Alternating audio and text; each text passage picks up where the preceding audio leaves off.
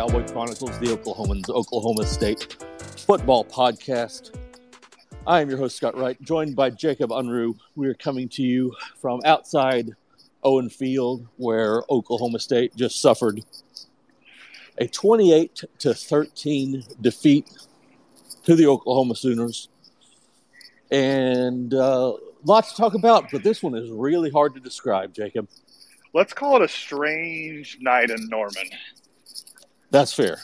It was absolutely strange. 28-0 after one quarter, and then OU's offense or OSU's defense figures things out, tightens up. OU literally could do nothing offensively after the first quarter.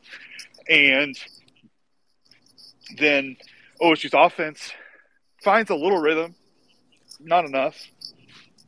4 turnovers by Spencer Sanders ultimately is too much, but but they still had a chance if they'd have gotten within a touchdown there. You know, if they hadn't thrown that last interception to Deshaun White, they might score that drive, and it's a one-possession game, and things completely change. It's just a weird night. Just a weird night in the cold weather. Yeah, it absolutely was. The first quarter felt like basically the entire day in Manhattan, Kansas, in that 48-0 loss. And then somehow they turned it around, and not only turned it around, they basically shut down the OU offense from that point and outscored them from that point. OU offense, 28 points, 299 yards in the first quarter, no points, 135 yards the rest of the game from that point. It's remarkable what they were able to do. Dillon Gabriel throws for 224 in the first quarter. He's 6 of 22 for 35 yards the rest of the night. I mean, you look at the stats, and it is staggering. It's just ridiculous to look at what they were able to do, and you know, keep themselves in that game. I really don't know how to explain it.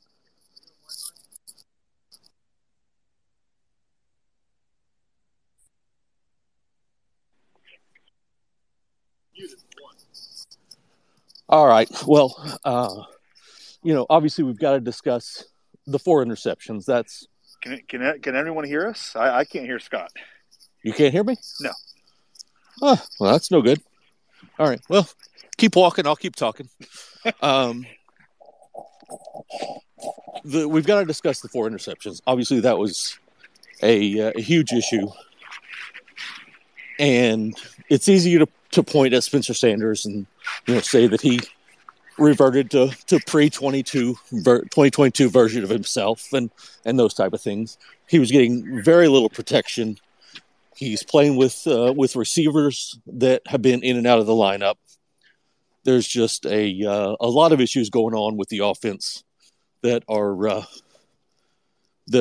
difficult to overcome right now. The offensive line is dealing with injuries. They've had a couple of guys a week really out of the starting lineup, so it's been very hard to overcome. You look at the 4 picks, and one was a clear miscommunication.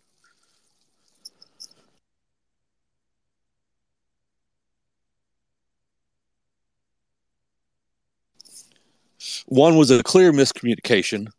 One was, a tipped pass. Neither of those are Sanders' fault. One, he basically got schemed. They had a corner blitz, and looks like a receiver's running open for a touchdown. He hangs the ball up a little too long, and Billy Bowman comes and intercepts that pass. And then the last one, he's trying to make a play. I don't remember exactly how much pressure was on him on that last one. They've been getting a lot of pressure throughout the second half and making things difficult for him, chasing him out of the pocket. They sacked him 6 times, obviously. So, a lot of things they were trying to overcome. But you don't look at Spencer Sanders and say, Yeah, this is the reason that they lost this game, Jacob. You're muted.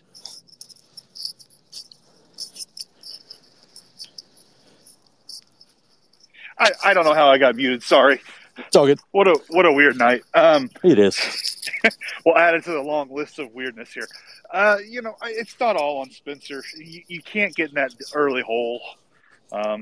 First of all, and the offensive line struggles and has issues. And when you do that, it just I go back. Mike keeps going to the turnovers, and I get that, but they're not running the ball at all. No, they're not. That has become such an issue for this team, to where even if the game was closer, you didn't get the sense that OSU was going to be able to run the ball and going to even try to run the ball much. No, they obviously got to the point where they couldn't. They didn't need. I mean, they were forced to throw. They had to throw the ball 67 times. A program record, I believe, is the number I saw. I know it's a career record for Sanders, but I believe that was the most ever in a game by a Cowboy quarterback. But they were in a situation where they had to throw all the time. They ended up running backs, I think, carried the ball 15 total times, somewhere in that neighborhood. Yeah, for 56 yards. Right. So, obviously, there weren't a lot of opportunities to run, but even when they did, they didn't have a ton of production. Not a lot of, Jaden Nixon had the 21-yard run where he got around the edge. But other than that, just not much to show for it, not much to help draw any attention away from the pass. So it just made for a very difficult night all the way around for the offense, even though they were finding ways to move the ball. Sanders did throw for 381. Looked really solid at times. Obviously, he's still dealing with a lot of pain in that shoulder as well. So it's difficult. It can't be ideal to have your quarterback dealing with a shoulder injury, throw the ball 67 times either. Right. It's you got to be encouraged by the fact that they didn't hesitate to do that. They didn't hesitate to run him. Yeah. So obviously they were comfortable enough with what he could do to go and try to make the offense go. And, they end up with 484 yards. So, that wasn't the problem, but they weren't able to finish 3 of 5 in the red zone in terms of scoring opportunities, and a couple of other trips deep into OU territory that came up empty. So just not able to close the door on some of those possessions when they had a chance to maybe get themselves back in the game. And that's it's so weird to see that with this offense. And obviously we talked about the injuries that they're dealing with on the offensive line. They've had guys in and out of the lineup at receiver. All those things, not being able to run the ball is part of that too. But it just felt like this offense was going to be so much more capable than it has been over the last month. It's strange to see. Yeah, I can't put my finger on exactly what it is, because it's the offensive line, it's Spencer, it's the running backs, it could be receiver drops. I mean, it just never seems to click at the right time. Yeah. They ended up being 7 of 22 on third down, which is that's a lot of third downs for one. But they ran a ton of plays, so it's understandable. 0 of 2 on fourth downs. They had the 2 that they went for, 1 in the third quarter and 1 on their last possession. Obviously, so that's 17 total missed opportunities on third and fourth down, and that's a big number. So that's you compound that with 4 interceptions, 6 sacks. That's a lot of negative plays that are ending drives for you. So really difficult to put points on the board when you're having those type of mistakes in those situations. So you look to next week, they get West Virginia back in Stillwater. Obviously, this team seems to play much better at home, for one. Yeah, they haven't lost there in 2 years. Right. And West Virginia is not a team that scares you a whole lot. So you feel like they can at least close the door on the regular season on a good note with that game. So we'll see what what direction things go for them at that point. But overall, a very difficult night to comprehend exactly what happened. Yeah, we're going to look at this one scratching our heads for a long time. Right. You just can't have. 12 straight stops to close the game for OSU's defense. So weird. Just remarkable. And I can't wrap my head around it. You never know with this defense. I asked Mason Cobb, I said, you guys feel like you've kind of rediscovered yourself again this last 2 weeks? And he said, yeah, outside that one quarter they had today, they feel pretty good about where they are defensively. And it's hard to blame them. They're playing well again. But just that one quarter is so baffling. Yeah. Two things really quickly. Number one, you walk past the car, turn around, head back this way. Oh, I sure did, didn't I? Yeah. It's cold enough. We don't need to spend extra time out here. Yeah, it's cold enough. It's nothing looks familiar tonight at this point. Right. So, but speaking to your point, over the last two games now, even with the crazy first quarter where they gave up 28 points, 299 yards, they're still giving up about 383 a game yardage wise, and 21 points a game the last two games. This is coming off a stretch where they gave up in over 5 games 521 yards a game and almost 39 points a game. So the defensive improvement is solid. Obviously, they're not playing the same level of offenses that they were.